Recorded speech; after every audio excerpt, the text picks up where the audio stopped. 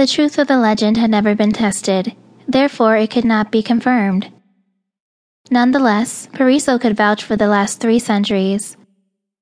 With clarity, he could account for the last 332 years, 11 months and 29 days, because that was how long he had lived and dined among the Pelissarid clan.